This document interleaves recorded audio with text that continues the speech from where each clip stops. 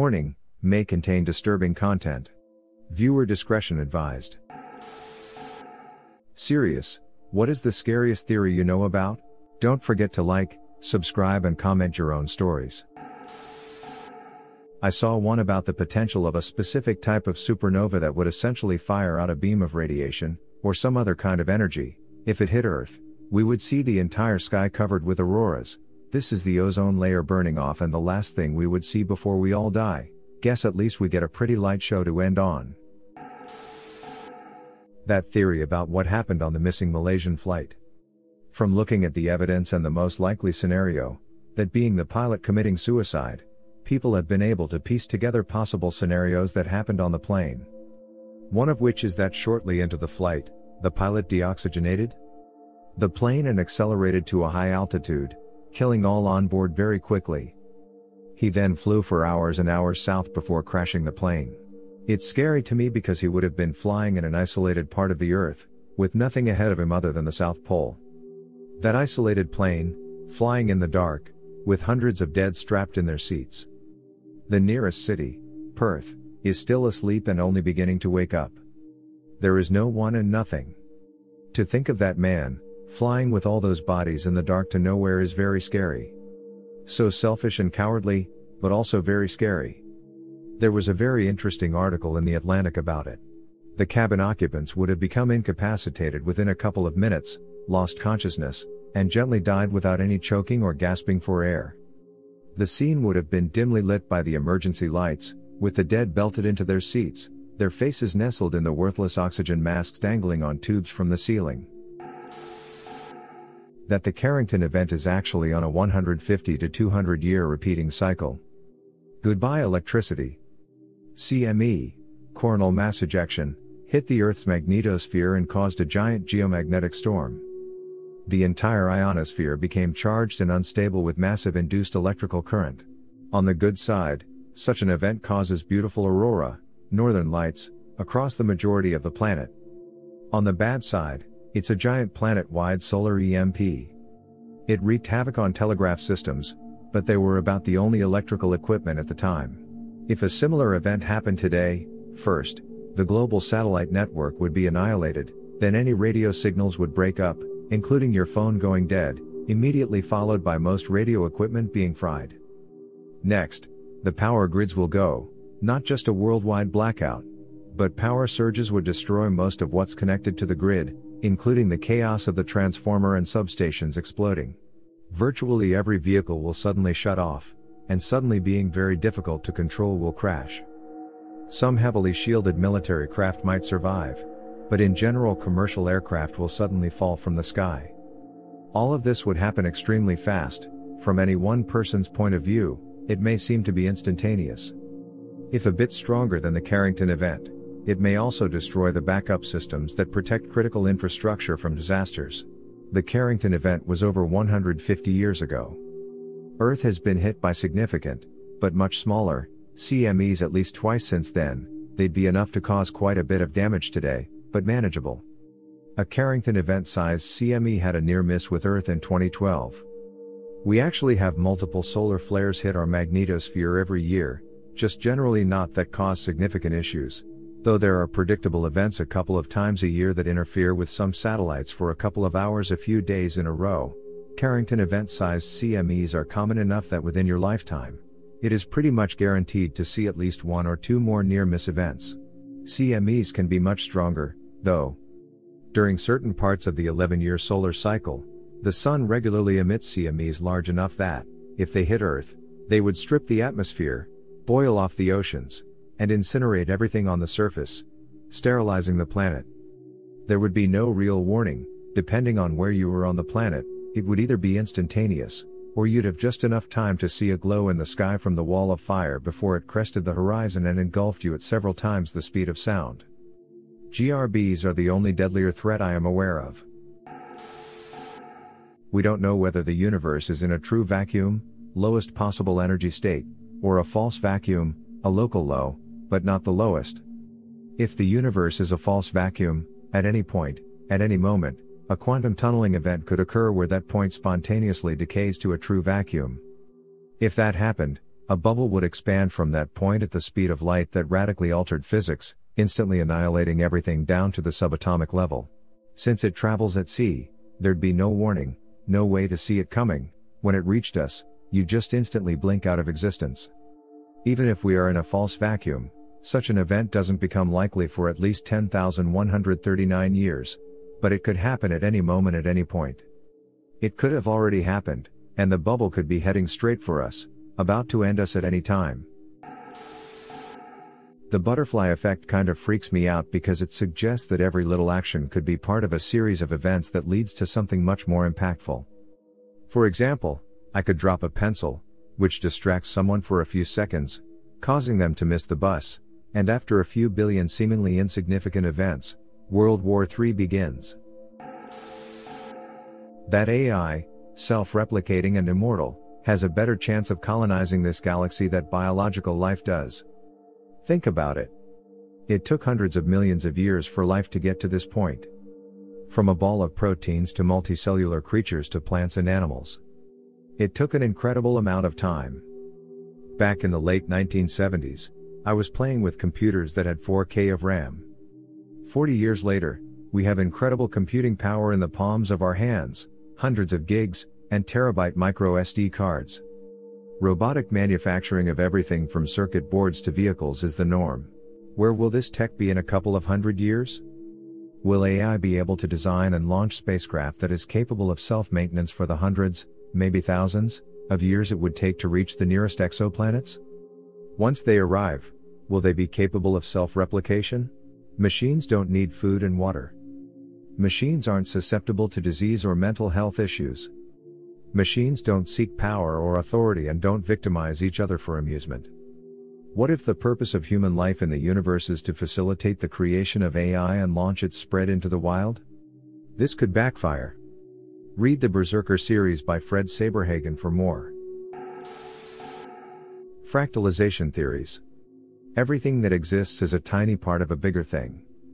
In a brief summary, our galaxy is a part of space, but is space a small part of something larger? Think of a smaller object containing its own galaxy. A speck of rock may contain its own microscopic cosmos that we cannot see. It may be composed of its own organisms smaller than a single electron, and that civilization is more advanced than we are.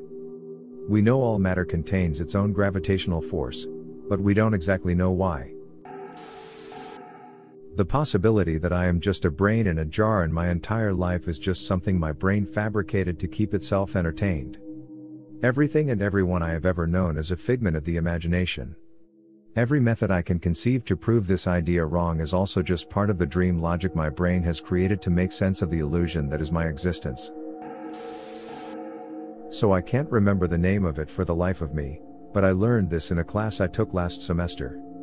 There's a theory that says that there is a point that no intelligent life can get past, no matter what they do. Diving deeper into this, some people claim this is why we haven't found any other intelligent life forms. I think the truly scary part about it is that we won't know we are at that point until we are living it.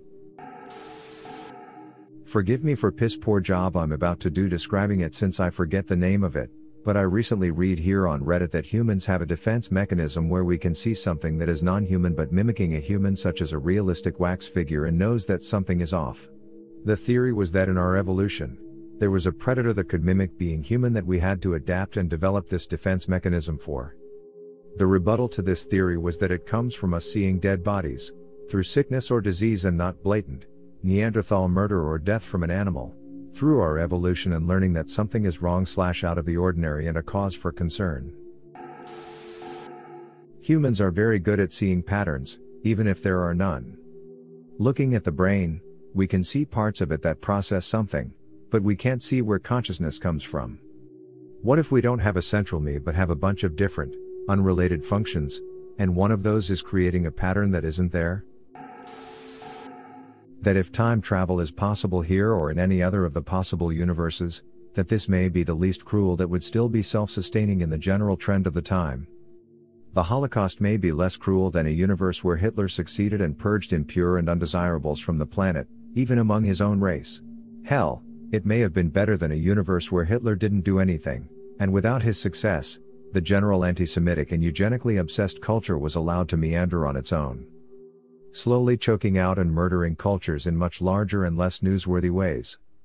The torture and enslavement, the endless illnesses and abuses, and the laissez-faire attitudes we see right now could very well be an improvement on a universe that would criminalize biological flaws and seek to only abuse criminals.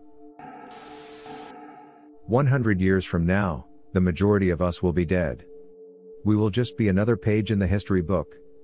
We may think that our life was very valuable, but we are just another century passing by, just like how a lot of us don't think about how the 19th century is much. It will be impossible to remember all 7.5 billion of us living in this century. The next century will just remember the ones that help advance our species. This isn't that scary, but I often think about the last Thursday theory. The theory goes that our galaxy, planets, people, memories, etc., were all made last Thursday. All of the memories we have actually just been put in our brains. I love this theory because it's obviously very, very unlikely, but it is still kinda plausible in the way that if there were any higher being, they could just create us out of thin air. Kind of like when you make yourself as a sim and your significant other. They have just been created, but obviously, they have a backstory together because they're romantic partners. I don't know. I just think it's such an interesting theory to think and read about. Thinking that we're actually all characters in a simulation or we're just reliving our memories in the 7 minutes before we die, also fun to think about. That the great biological filter is still ahead of us, and that humankind has no real purpose because it was destined to die like the millions of other species before. Regarding the great filter, it could be anything. It could getting off the planet, or not destroying ourselves, or anything. But the presence of a natural filter would explain why we detect such few life forms in space. Let's just hope that the filter was make stupid cat videos and upload them and that we've brilliantly passed, because if not, then there is very little chance for humanity to have a future at all. The Great Attractor. Over the years, scientists and astronomers have charted out space, and we have a fairly good understanding of what's out there: planets, moons, stars, space, etc. Gravity plays a big role in showing what is attracted to what. Moons around planets, planets around stars, stars around black holes. But people have begun to notice that everything out there in the galaxy is slowly but surely, scooting left on our map of the cosmos. Everything and anything is drifting ever slowly in one united direction, and something hidden and astronomically massive is dragging us and all known and unknown matter towards it. And we have utterly no say or action in the matter. The Fermi paradox. Basically, we are either alone in the universe, or we are not. Both are equally terrifying. If we are alone, we will likely be stuck to our local solar system with a very basic understanding of what lies beyond and practically zero chance of ever actually venturing beyond the outer reaches of our orbits. We may be doomed to live, grow, and die on a ball of iron and silica orbiting a giant ball of hydrogen in some forsaken arm of one of literally trillions of galaxies, each with trillions of their own stars. How many other habitable planets are there orbiting all those stars? How many have the life that is advanced enough to receive and understand the signals we've been sending out for the last few decades? How many are a few million years ahead of us or behind us in terms of their development? What if we are truly unique, and we suffer a mass extinction that completely destroys life on Earth, down to the cellular level? If we are not alone, any civilization that is capable of reaching us from outside our local systems is for sure going to be many thousands, or possibly millions, of years advanced beyond anything we can comprehend. There's a ton of terrifying implications that can arise from this regarding life in the universe, but the one I find most scary is that if we ever do make contact, humanity would stand zero chance in a war against extraterrestrial life, because to get here in any reasonable time frame they would need an understanding of warp speed or superluminous travel. Spacetime is doomed. Donald Hoffman is a scientist who proposes that human brains understand and perceive nothing of ultimate reality because evolution selected for survival traits, not traits which would enable us to perceive the true nature of existence. Much like a trash can icon on your desktop is a useful fiction that helps you use the computer, but there is no real trash can, and when you drag and drop a file, you aren't throwing anything away. The reality of programming language is behind the user interface, and binary behind that, and physical, electronic circuits and components behind that, etc. Hoffman goes on to argue that the physical space-time world we inhabit is such an interface and not real. Unlike the simulation theory, he argues that simulation theory always assumes base reality is still a physical space-time universe. Hoffman has many podcast guest appearances and a TED Talk. Strange matter. Well, it's more a hypothesis than a theory at this point, but it's pretty weird. Basically, inside neutron stars may form strange matter, a new kind of matter, that is more stable than the atomic matter we all are used to. If a piece of this strange matter was to hit Earth, depending on some properties this could have, it may be more stable than regular. It could potentially start matter decay, that would result in all matter on Earth, including your bodies, would decay into strange matter. Basically, killing the whole planet in a very worrying way. There is no natural example of infinity, and it's why we exist at all. Infinity is a human concept. The decimals between 1 and 2 can technically go on forever, but there is not enough matter in the universe to represent this in any way. If there were any true/natural infinities, like if the universe were infinite in size, it would have to play out every possible scenario, including the ones that something existed that would instantaneously annihilate everything. The fact anything exists proves there is no infinite universe, universes, anything.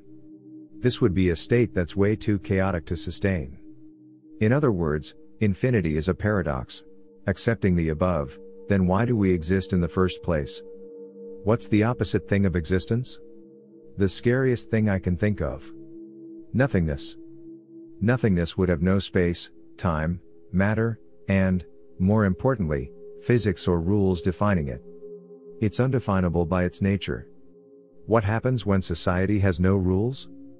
Chaos. Because it is simultaneously nothing but utterly boundless because it has no rules/physics to define it in any way, it is an inherently unstable state and would have to make something to stabilize. Something must come from nothing. But it can't be an infinite state, that's also too chaotic. So, infinity and nothingness are two sides of the same coin, they can't physically exist, so we sit snugly and stable in the middle of it. Read this title and instantly thought of a theory from a sci-fi book. The Dark Forest Theory. It's essentially the theory that if you imagine thousands of advanced civilizations, there's little to no way to be absolutely sure a civilization is friendly once detected, so the safest option is to destroy them before they have a chance to destroy you. So the universe may be extremely quiet with no signs of life, but the reality is that it's quiet because civilizations don't want to be located because once located, it only takes one out of potentially thousands of civilizations to strike first and end them. Civilizations that are detected are soon wiped out, and others learn not to reveal themselves, which explains why a buzzing universe may be eerily quiet. The universe is a dark forest. Every civilization is an armed hunter stalking through the trees like a ghost, gently pushing aside branches that block the path and trying to tread without sound. Even breathing is done with care. The hunter has to be careful because everywhere in the forest are stealthy hunters like him. If he finds another life, another hunter, angel, or a demon, a delicate infant to tottering old man, a fairy or demigod, there's only one thing he can do, open fire and eliminate them. I think it's most popular due to the book but was thought up by David Brin as a parallel theory to the Fermi paradox. So it's pretty fucking scary to think of, considering we have thousands of broadcasts racing into the universe, potentially destined to cross the path of one of those civilizations. That there could be beings in a completely different dimension that could fuck us all over, and we wouldn't understand why. Take the example of us interacting with the second dimension. Let us say Bob is a stick figure on a piece of paper. Bob lives in the second dimension. He only knows length and width. Everything in his world is flat. Now let's say that you decide to drop a golf ball onto Bob. Bob will not actually see that ball coming at him. That ball exists in our three-dimensional world but not his two-dimensional world. He would feel the effects of the ball hitting him but would not actually see the ball. A higher dimension can interact with a lower one but not vice versa. Now come to us. We obviously live in the third dimension since we have depth, unlike Bob. But much how the concept of a third dimension is impossible to comprehend for Bob, the concept of a fourth dimension is impossible for us to comprehend. It doesn't exist in the world that we know, so we can't even imagine what it is. But just because we can't understand it doesn't mean it doesn't exist. For all we know, there are beings that exist in a higher dimension than ours that could directly impact us and alter our lives, and we would have absolutely no idea that they were behind it. This is also a theory as to the existence of ghosts and spirits and why they can supposedly interact with our world without us being able to detect them.